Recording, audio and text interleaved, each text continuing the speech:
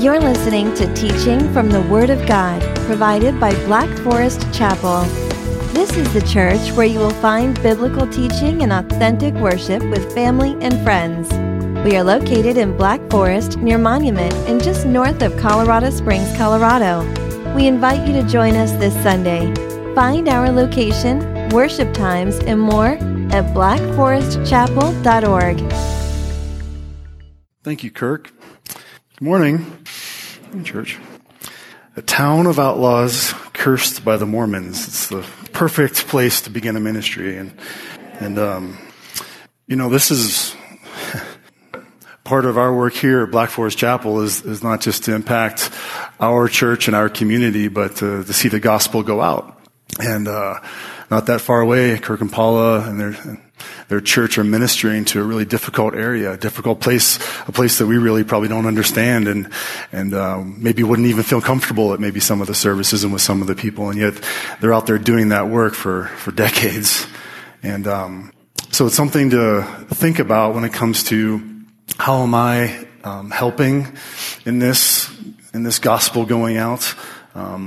Not just with finances, which is good, not just with prayer, which is of utmost importance, but how am I allowing God to sanctify my life so that I might be used for the glory of God and for the kingdom work?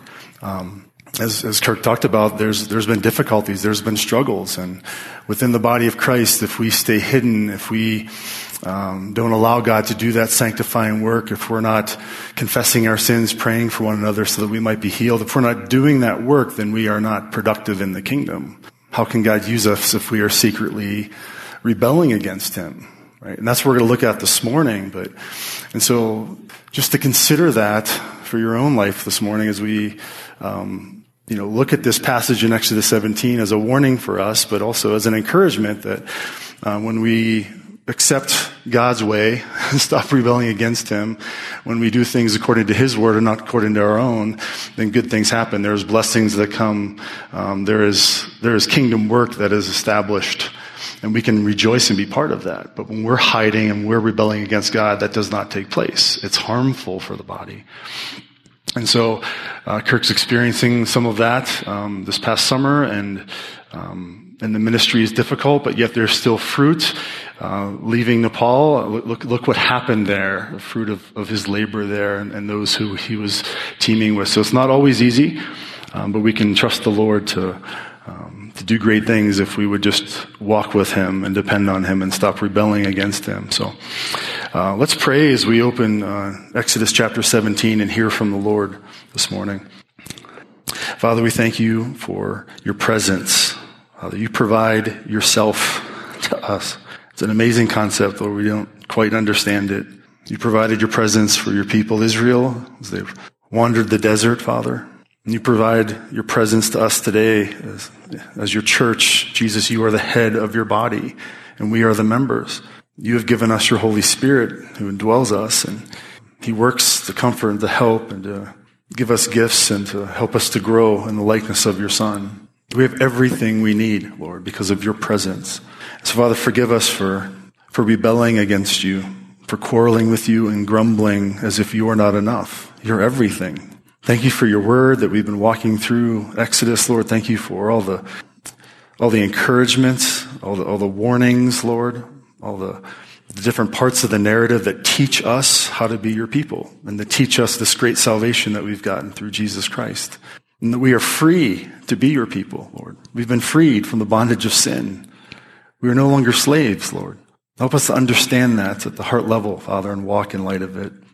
So, Lord, we ask for Your mercy upon this morning. You would help me to communicate, help us to hear, Lord.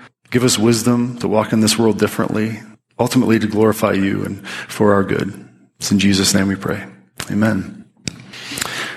We've been walking through Exodus together, and we're in chapter 17 this morning, and so we're moving along. This is going to be just a short 7 verses, but there's a lot in here. And the reason I just wanted to stick with these 7 verses and not move through the whole of chapter 17 is because chapter 17, verses 1 through 7, this story of the Israelites really testing God, putting God on trial, if you will.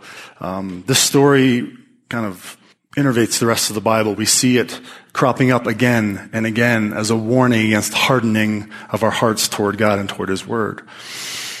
And so this is a good warning for us this morning, and I don't want us to walk away with the heaviness that comes with conviction and with some of what we're going to learn this morning, but allow the Lord to speak about these things. This is too important for us to miss. So let me read 17, 1 through 7, and then we'll discuss. And just as a preamble here, we just talked about God's got provision along the way, right? So He provided bread from heaven. So the people, this grumbling congregation of over 2 million people hasn't changed much since their brief departure from Egypt. They grumbled when they didn't have water at Marah, and God provided for them, even though He had something better at Elim coming up. They just weren't ready to wait. They were impatient, and God was gracious. And then they grumbled because they didn't have food. They start reminiscing about the past and about Egypt and misremembering in their grumbling, which is essentially open rebellion against God and His goodness. God, can you really do this? Can you really provide for us in the wilderness, even though He's provided all along, including salvation, right? Including being freed from the bondage of Egypt and providing a dry ground in the Red Sea for them to walk across from death to life. And He saved His people. And He's done all these amazing things, and yet they still grumble against Him. So He provided this heavenly bread, this manna from heaven, this incredible food for them. And we see them continuing to grumble, but God provides, and He provided rest for them. We talked about that last week. He provided a Sabbath rest for them. And so now we continue to move on, and God is moving His people, but their hearts really haven't changed toward Him. Chapter 17, verse 1.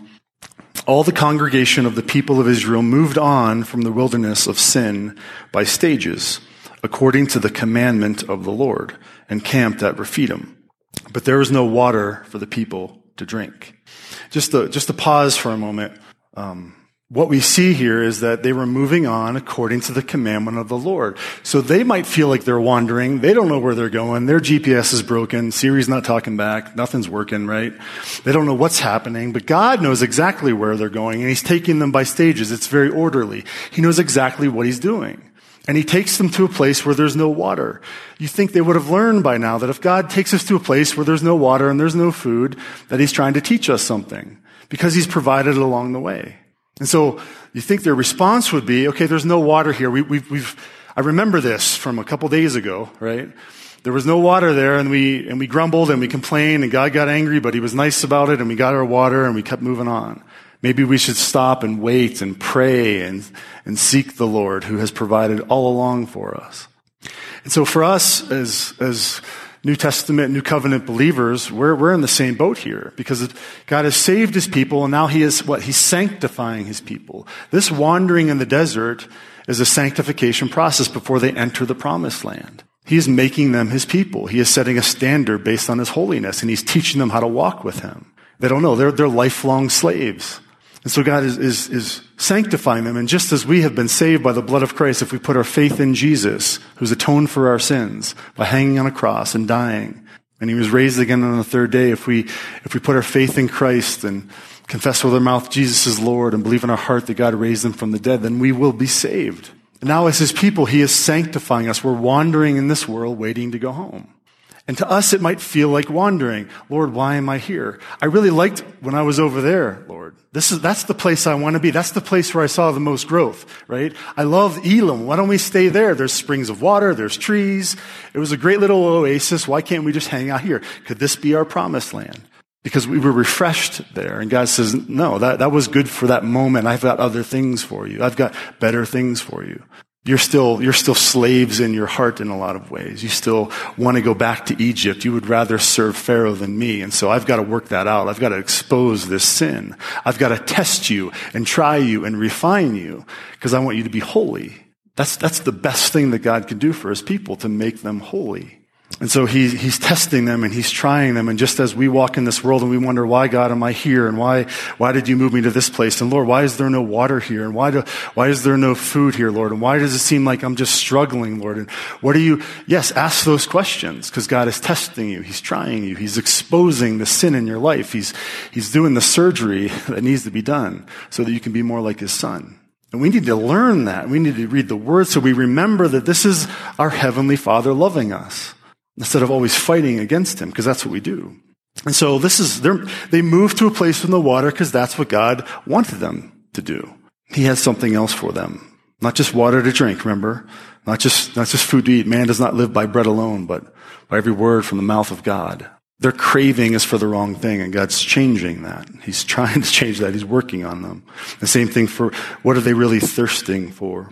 So there was no water to drink. Verse 2, therefore the people quarreled with Moses and said, give us water to drink. And Moses said to them, why do you quarrel with me? Why do you test the Lord? But the people thirsted there for water, and the people grumbled against Moses and said, why did you bring us up out of Egypt to kill us and our children and our livestock with thirst? So Moses cried to the Lord, what shall I do with this people? They are almost ready to stone me. And the Lord said to Moses, pass on before the people, taking with you some of the elders of Israel, and take in your hand the staff with which you struck the Nile, and go. Behold, I will stand before you there on the rock at Horeb, and you shall strike the rock, and water shall come out of it, and the people will drink. And Moses did so in the sight of the elders of Israel. And he called the name of the place Massah, which means testing, and Meribah, which means quarreling, because of the quarreling of the people of Israel, and because they tested the Lord by saying, is the Lord among us or not? So that's the big question this morning. Is the Lord among us or not? Do you believe that? And I feel like I'm more thirsty when I'm preaching this particular passage for some reason. I don't know why. Psychological thirst. But is the Lord among us or not? Is he here? This is the question. And the Lord provides his presence, and he always has. And there's still the pillar of cloud and the pillar of fire. It's right there. They should be able to see him very plainly. But in their grumbling, in their quarreling, they're hardening their heart against God. They stop believing him. And so the warnings that I mentioned keep coming from this story, and we'll come back to it in 1 second, but I want to go to a couple other places just to show you that this continues on, and God was truly not pleased with this act. And really we see even in Numbers 13 and 14 when the spies go in to check out the land of Canaan, they come back and only Joshua and Caleb are favorable in their response, and the rest of the spies are not, and the people grumble and the people complain, and they're scared and they're fearful and they don't trust God. God brought them all the way there to the promised land as he said he would, promised to give them this land and defeat their enemies, and they don't trust him.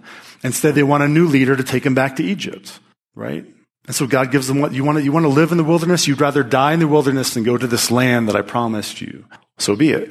And so they have to wander for the rest of their time, for 40 years, until that generation passes away. And then in Numbers 20, we see the people doing the same thing, the same grumbling, the same, where's my water? Can God really provide? Their hearts haven't changed much. This is a big warning for us. Psalm 95, God speaks of this in the Psalm. It starts out really good. O come, let us sing to the Lord. Let us make a joyful noise to the rock of our salvation. Let us come into his presence with thanksgiving. Let us make a joyful noise to him with songs of praise. For the Lord is a great God and a great King above all gods. In his hand are the depths of the earth. The heights of the mountains are his also. The sea is his, for he made it, and his hands formed the dry land. O come, let us worship and bow down. Let us kneel before the Lord, our Maker. For he is our God, and we are the people of his pasture and the sheep of his hand. So this is who God is. This is an amazing picture of our King and our Creator, and that he is in control of everything, and we belong to him. We're in his hand, and he's fully able to protect us and provide for us in every way. An amazing just celebration and praise to the Lord. And so the next part, so today, if you hear his voice, if God speaks and God commands, as a heavenly Father, a good creator, the King of the universe, if he speaks, if you hear, do not harden your hearts, as at Meribah, as on the day at Massah in the wilderness. This is a cautionary tale now for God's people. If God speaks, listen to him. He knows what's best for you. Don't harden your heart against him. Don't think you know better. Lord, I will handle this. I'm taking this. I don't trust you. Lord, you really can't do this. God, you're not able. This is what we say with our actions, right? Today, if you hear his voice, do not harden your hearts as at Meribah and on the day at Massah in the wilderness, when your fathers put me to the test and put me to the proof, though they had seen my work. For 40 years, I loathed that generation and said, they are a people who go astray in their heart, and they have not known my ways. Therefore, I swore in my wrath, they shall not enter my rest. They were not going to enter the promised land. They were not going to receive that reward as part of his people. They didn't know his ways. They hardened their hearts. And we see this moving forward, and there's some warnings here about this same kind of aspect or part of the story in 1 Corinthians 10, a warning against idolatry. We've talked about this in another section of Exodus. I just want to read some of these. This is important for us to make these connections. 1 Corinthians chapter 10. Paul says, "For I do not want you to be unaware, brothers, that our fathers were all under the cloud and all passed through the sea, and all were baptized into Moses in the cloud and in the sea." Right? This is the congregation. We're all on the same page. This is all of God's people. I want you to be aware of these things.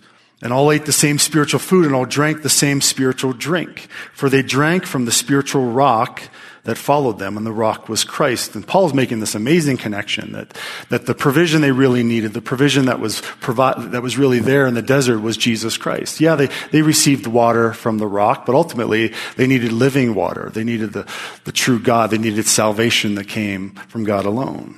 So Paul's making these connections. And obviously God was there, and he was standing there, and whether Christ was there, this is at Mount Horeb. This is the same place where Moses received his first interaction, his first commands from the Lord through the burning bush. This was that first interaction, the same place, and that theophany of God being present with him. We don't know exactly what it looked like for God to stand at Horeb with Moses for striking the rock, but Christ was there. Nevertheless, with most of them, God was not pleased, for they were overthrown in the wilderness. Now these things took place as examples for us, that we might not desire evil as they did. Do not be idolaters. What's an idolater? Someone who worships something else, right? Not worshiping the true God, they're worshiping other things, other gods. We're not to be idolaters, thinking that we can figure it out on our own. As it is written, the people sat down to eat and drink and rose up to play. We must not indulge in sexual immorality as some of them did, and 23,000 fell in a single day. We must not put Christ to the test as some of them did, and were destroyed by serpents, nor grumble as some of them did, and were destroyed by the destroyer. Now these things happened to them as an example, but they were written down for us, written down for our instruction, on whom the end of the ages has come. Therefore, let anyone who thinks that he stands take heed lest he fall. No temptation has overtaken you that is not common to man. God is faithful. He will not let you be tempted beyond your ability. But with temptation, he will also provide the way of escape that you may be able to endure it. Therefore, my beloved, flee from idolatry. So there's the warning there. Don't let anyone who thinks that he stands take heed lest he fall. But I can stand on my own. I like God on Sunday morning. I like my Bible study. My devotion with my coffee tastes pretty good, right? But I can stand on my own. I can do this. That's open rebellion against God. That's saying, Lord, you're not able and I am. And we don't say it out loud like that, but that's how we live. And part of it is we're so scared to expose we're so scared to share what's really going on in our life. We can't.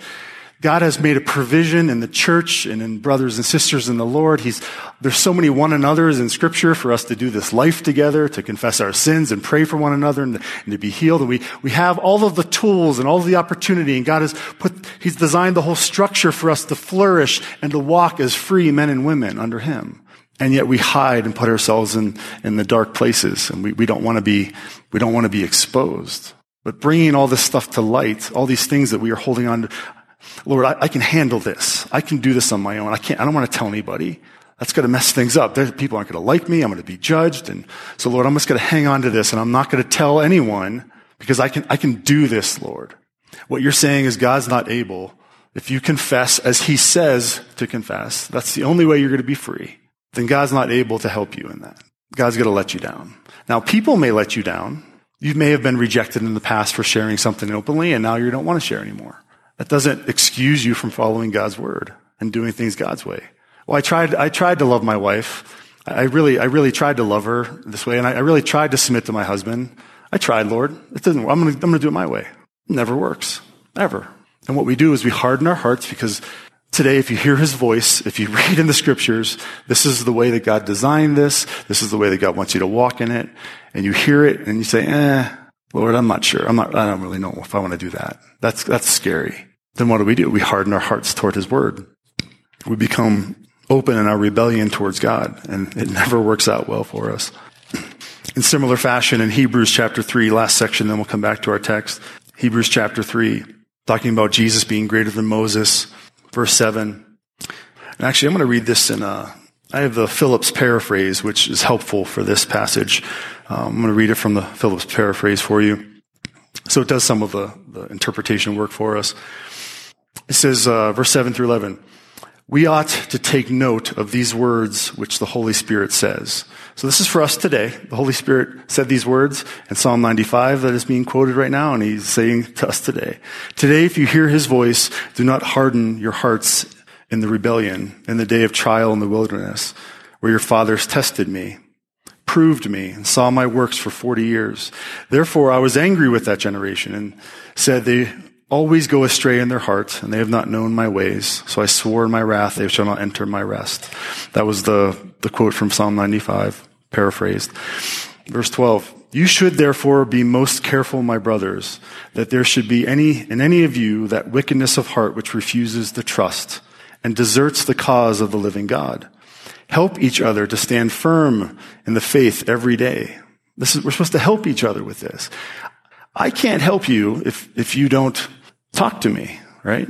As your brother, I can't. If you based on that smile and walk in here and what can I pray for you about, brother? What can I pray for you about today? Well, the mailman lost my mail the other day, and it could really be great if I can get that back. And okay, I'll pray for your mail. That's fine. What else can I pray for you about? Well, there's this noise on my engine. I gotta go get this thing checked out. Really not sure about it. It just kind of bothers me a little bit. Okay, I'll pray for your mail and for your engine. What else can I pray for you about? Well, yeah, I'm just trying to, this is a new restaurant that's just, the guy was just really rude to me, and I don't know if I'm going to go back there or not. Just pray for my heart that I'm not, if I'm going to go back, I can enjoy my meal or something. Okay, I'll pray for your mail to be found, for your engine, and that you can enjoy your pasta next time you go to the restaurant. Like, what else can we're not sharing anything here. There's nothing coming out that's going to be helpful for this person. If I don't know, I can't help you, right? And God has put us in this place together to help one another. And we're called to help one another, to carry each other's burdens, to pray for one another. And if you don't share with me, and if I don't share with you, then we're done for. And ultimately, the church will be ineffective. Because we're going to be scrambling just to hide our sin. We're going to be scrambling just to cover things up, just to manage trying to be God in our own lives. That's a tough job, and none of us can do it. None of us can do it. You should therefore be most careful, my brothers, that there should not be in any of you that wickedness of heart which refuses the trust and deserts the cause of the living God. Help each other to stand firm in the faith every day, while it is still called today. There's an urgency. It's today. It's not tomorrow, right? I had to I'm trying to change up my diet for health reasons and inflammation, and I put a little wallpaper on my phone that says, stop saying tomorrow. Because that's what I'm always saying tomorrow, right? I'll do it tomorrow. We got to stop. While it's still called today, we need to be confessing these things. And beware that none of you becomes deaf and blind to God through the delusive glamour of sin. This is the paraphrase still. This is what happens. We harden our hearts because we disobey God's word. We want to do it our own way, and so we become blind and deaf. There are so many people that cannot see themselves anymore. They are truly, in their mind and in their heart, they really believe that they're right and everyone else is wrong. Why is that? They've hardened themselves through time and time again. I'm saying, God, no, you're not able, and I am. And this is the outcome of it. Well, it's still called today, beware that none of you becomes deaf and blind to God through the delusive glamour of sin. For we continue to share in all that Christ has for us, so long as we steadily maintain until the end the trust with which we began. These words are still being said for our ears. These words are still being said for our ears. Today, if you hear his voice, do not harden your hearts as in the rebellion. And it's repeated multiple times in Hebrews 3 different times. That's how serious it is. Today, if you hear his voice, do not harden your heart. Today, if you hear his voice, do not harden your heart. Today, if you hear his voice, do not harden your heart. 3 different times in here. And it's all referring back to this episode in Exodus 17. And it's for us today. Do not harden your hearts. So what did the people do here? Let's go back to our text as I continue to thirst and I'm rationing myself, right? So as I was reading this, it was a little bit, I had some questions about the text and I was writing down questions and then just didn't quite understand kind of the direction to go. I understand this is a testing and this is a trust. And then really it was one commentator kind of put it in great words. This was a covenant lawsuit that God's people were bringing against God himself. This is a trial in the desert. And then it just kind of opened up to me, and it totally made sense, and all the pieces started to come together. And so let's just take a look here. God is moving them, and God is in control, and he's giving them commands, and he's taking them to a place with no water. And what's their response? It's the quarrel with Moses, who is identified closely with God. He is God's servant. He's the voice piece of God. So whatever Moses says to his people, it's what God had told him to say. So when they're quarreling with Moses, they're quarreling with God himself. That's who they're complaining with. And quarreling, now, we've moved from grumbling to quarreling. So grumbling is a murmuring, it's a complaining. It's more than that, though. It's an open rebellion against God, questioning the goodness of God. But this quarreling is more, it's heated now. There's almost a physical aspect to it. To the point where even Moses says, they're about to stone me, right? And so when I thought about this from a covenant lawsuit perspective, this quarreling, they're making their argument against God. They've kind of flipped the tables here. How many of you have seen those reality court TV shows, The People's Court or Judge Judy? No one's going to admit to it. A few people. You guys are brave. Good. See, we're exposing all these things. We're getting them out in the way. Right.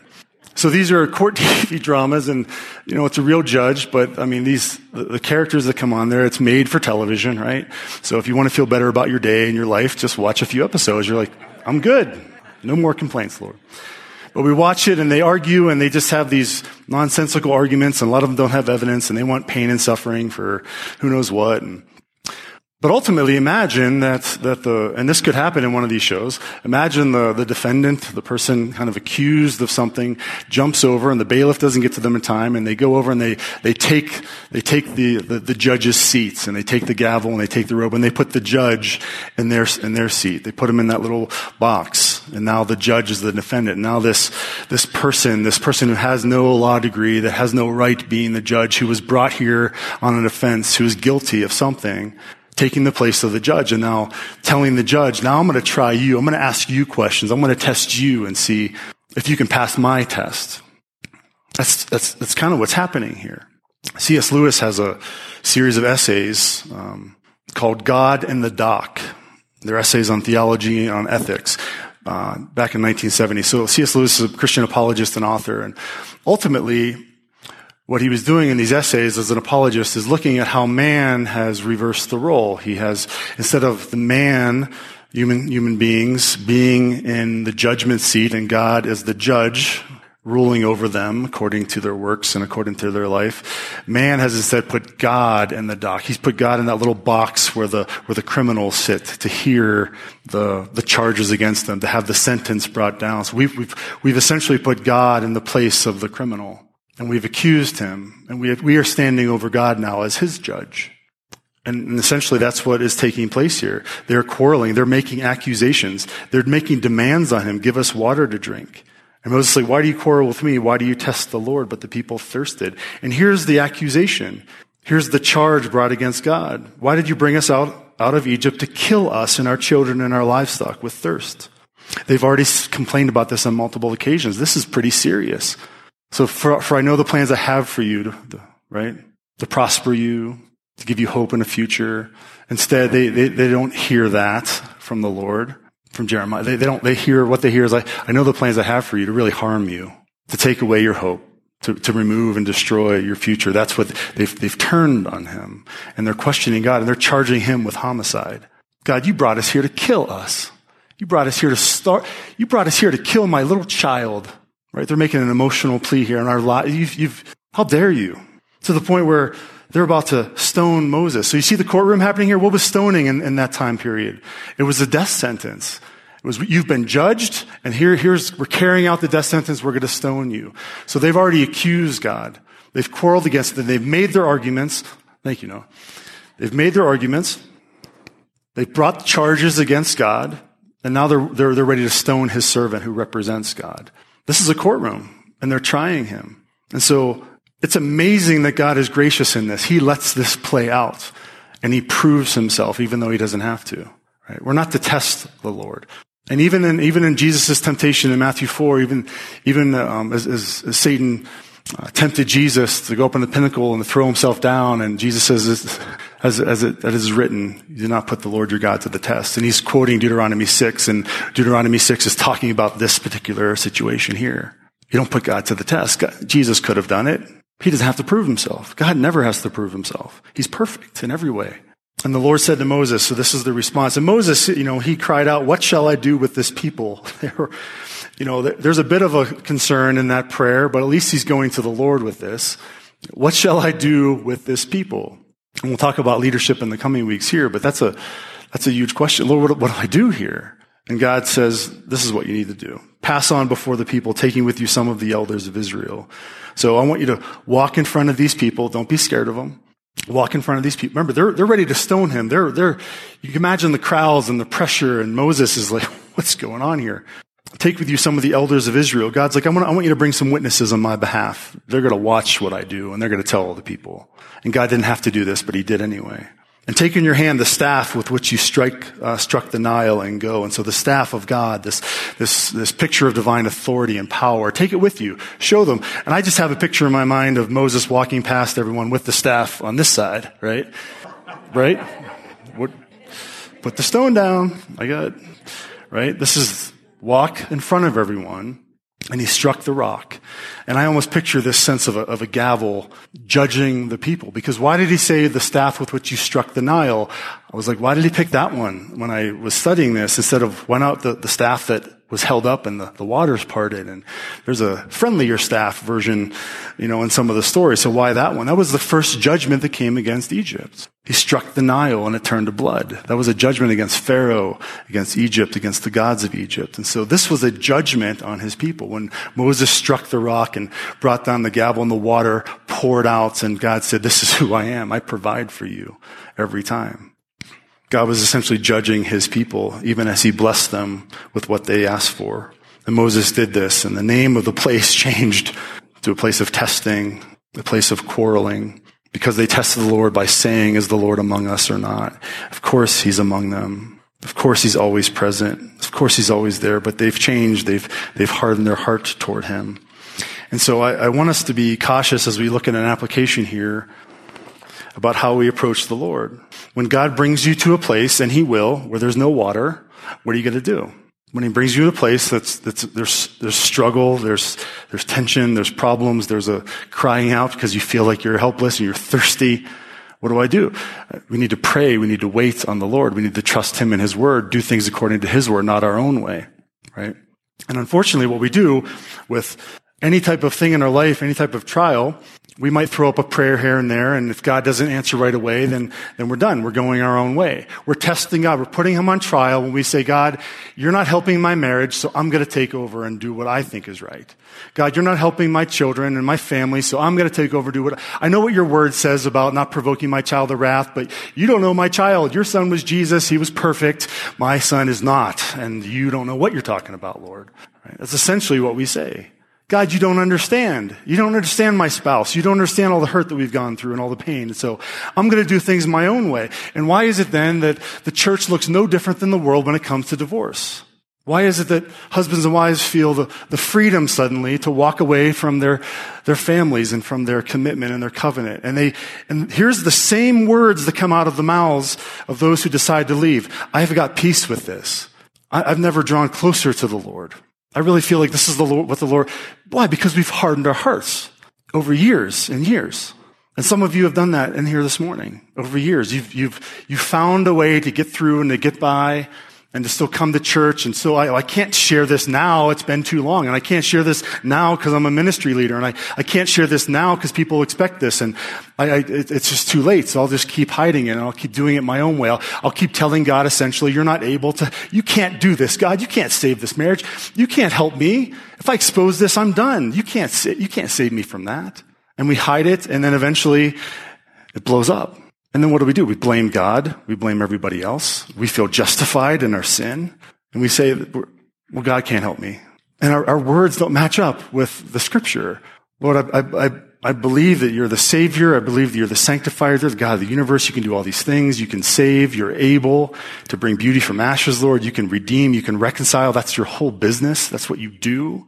You save things, but God can't do that if we don't confess, if we don't repent, if we don't walk with him, if we don't bring these things to light, if we don't confess our sins and pray for one another, then we're not going to be healed. It's not going to happen. You might say, yeah, but I don't know this person that well, and I don't know if, I'm part of this group, but I don't know if I can trust them, and Do you trust yourself to save yourself? Really? I mean, how's it going? There's too much of this. Too much hiding. Too much just, we have put ourselves back in the cage. We are not walking as freed men and women in the Lord Jesus Christ. We're not. And so the church is not free to be the church. We are so restricted and held back. And you wonder why, well, I'm so frustrated. Why are we not seeing more people saved? Why is God not using me here? Why is God not using me there? And because you're sinning against the Lord God. You're rebelling against him. You're quarreling. You've judged him. You've tested him. You've hindered your prayers. You guys know the Dave Ramsey show, and oftentimes he'll have someone on who, Dave knows what he's doing. He's been doing this a long time. He's helped millions of people. He has you don't have to adhere to what he says, but that's his plan, and that's what he knows works. And people call all the time, and you can tell what's going to happen as soon as they start to talk, right? They're like, yeah, Dave, I love your plan, and yeah, it's great. And ultimately, they're asking him, how do I do my own plan, but still get all your results, right? Tell me of that. And then Dave can't handle that, and depending on the day, hangs up right? But isn't that what we do to the Lord? Lord, your principles are good. I like your book. Looks good leather. And Lord, thank you for, gold page. It's really good. There's a lot of good stuff in here.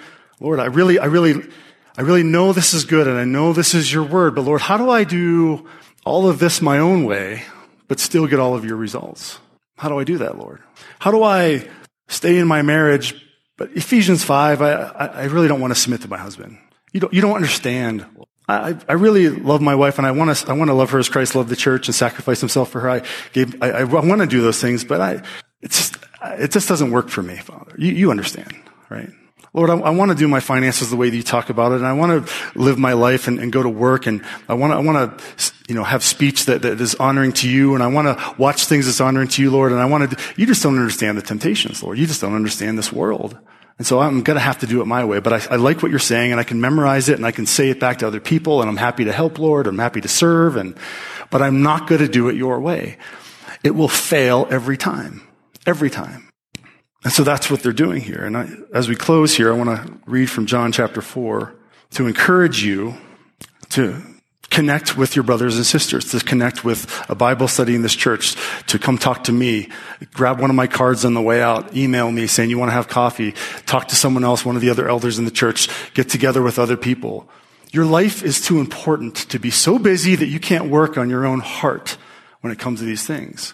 And all you will do is continue to hide and push through and hope you get to retirement and hope you can get through all this without any major things happening. It doesn't work. I know plenty of believers that they've tried and tried for decades, and finally the hiddenness is too much, and they're done and they're divorced. And other people, they tried and tried and the hiddenness is too much. And so they stay married but separately, separate homes. They just get the financial benefits. There's no life there. There's no marriage there. There's nothing. And there's too many people that are walking in this church who can't see themselves because they've hardened themselves in their heart by disobeying God. And so when you try to confront them lovingly as a brother in the Lord, no, they don't like that. Don't tell me what to do. You're wrong about everything. There's no humility, no teachability. We have done that to ourselves when we don't listen to the Lord, when we don't expose this sin, when we don't confess our sin to one another. You got to get rid of it. You're trying to do surgery on yourself. Right? You're laying on the table and your hand's shaking and you're trying to get in there. How is that going to end up? That's what's happening to the church. I'll take care of it. In John chapter 4, this amazing story of the woman at the well and Jesus sitting down. He's wearied from his journey, right? He sits down and he asks this woman for a drink. The disciples went away to buy some food, to get some snacks, right? Verse 9, the Samaritan woman said to him, how is it that you, a Jew, ask for a drink from me, a woman of Samaria? For Jews had no dealings with the Samaritans. Jesus answered her, if you knew the gift of God and who it is that is saying to you, give me a drink, you would have asked him and he would have given you living water. The woman said to him, sir, you have nothing to draw water with and the well is deep. Where do you get that living water? Are you greater than our father Jacob? He gave us the well and drank from it himself, as did his sons and his livestock. Jesus said to her, everyone who drinks of this water will be thirsty again. The Israelites will be thirsty again after they drink from that rock. They're getting the water, they're excited about it, but that's not what they really need. But whoever drinks of the water that I will give him will never be thirsty again. The water that I will give him will become in him a spring of water welling up to eternal life. The woman said to him, "Sir, give me this water so that I may not be thirsty or have to come here to draw water." So the woman wants this and she desires this and she's asking him, "Please give me this water." And Jesus, before he can give her himself, he's got to expose her heart, right? Jesus said to her, "Go call your husband and come here." The woman answered him, "I have no husband." Jesus said to her, "You are right in saying, 'I have no husband,' for you have had 5 husbands, and the one you now have is not your husband. What you have said is true." The woman said to him, "Sir, I perceive that you are a prophet. Our fathers worship on this mount, but you say that in Jerusalem is the place where people ought to worship." Jesus said to her, "Woman, believe me, the hour is coming when neither on this mountain nor in Jerusalem you will worship the Father. You will worship what you do not know. We worship what we know, for salvation is from the Jews. But the hour is coming and is now here when the true worshipers will worship the Father in spirit and in truth, for the Father is seeking such people to worship him. God is spirit, and those who worship him must worship in spirit and in truth." The woman said to him, "I know that the Messiah is coming, he who is called Christ. When he comes, he will tell us all things." And Jesus said to her, "I who speak to you am he." Just then the disciples came back. They marveled that he was talking with a woman, but no one said, "What do you seek?" or "Why are you talking with her?" So the woman left with her jar of water and went away into the town and said to the people, "Come see a man who told me all that I ever did. Can this be the Christ?" They went out of the town and were coming to him. Meanwhile, the disciples were urging him to eat, saying, "Rabbi, eat." But he said to them, "I have food to eat that you do not know about." So his disciples said to one another, "Has anyone brought him something to eat?" And Jesus said, "My food is to do the will of him who sent me and to accomplish his work." This story is amazing to me because Jesus exposed this woman's heart. He knew her past. He knew the dark secrets, why she's at the well during the day and during the heat of the day and not early in the morning with everybody else. Why is she hiding? What is she doing? But you see how he did this. He called her out, but he offered her life. He didn't condemn her. She ran back to the town and told everybody, let's come see this guy who told me everything I ever did. I wouldn't be that excited about that, right? I don't want to go talk to this guy who's going to know everything I ever did. Why would I do that? But she's excited. And then the people came. Why? Because this is different. He was offering living water to them. They needed refreshment. They needed to get rid of all of this sin. And so Jesus exposed the sin, but in a way that was not condemning, but was life-giving. It was refreshing. When it was spoken out loud, when it was brought into the light, there was freedom from it. And now she could walk and go tell other people about this Jesus. That's what we're supposed to be doing. If you're hiding your sin and trying to do it on your own and telling God, "You're not able, Lord," you're going to live like that for the rest of your life. Miserable, frustrated. Ultimately, consequences will abound in your life that are negative. But if we expose those things, if we give those to the Lord, we cast our cares and our burdens upon him, we take in his rest, as we talked about last week, we come to him for this living water, then we have life. There's nothing like being free from the bondage of sin.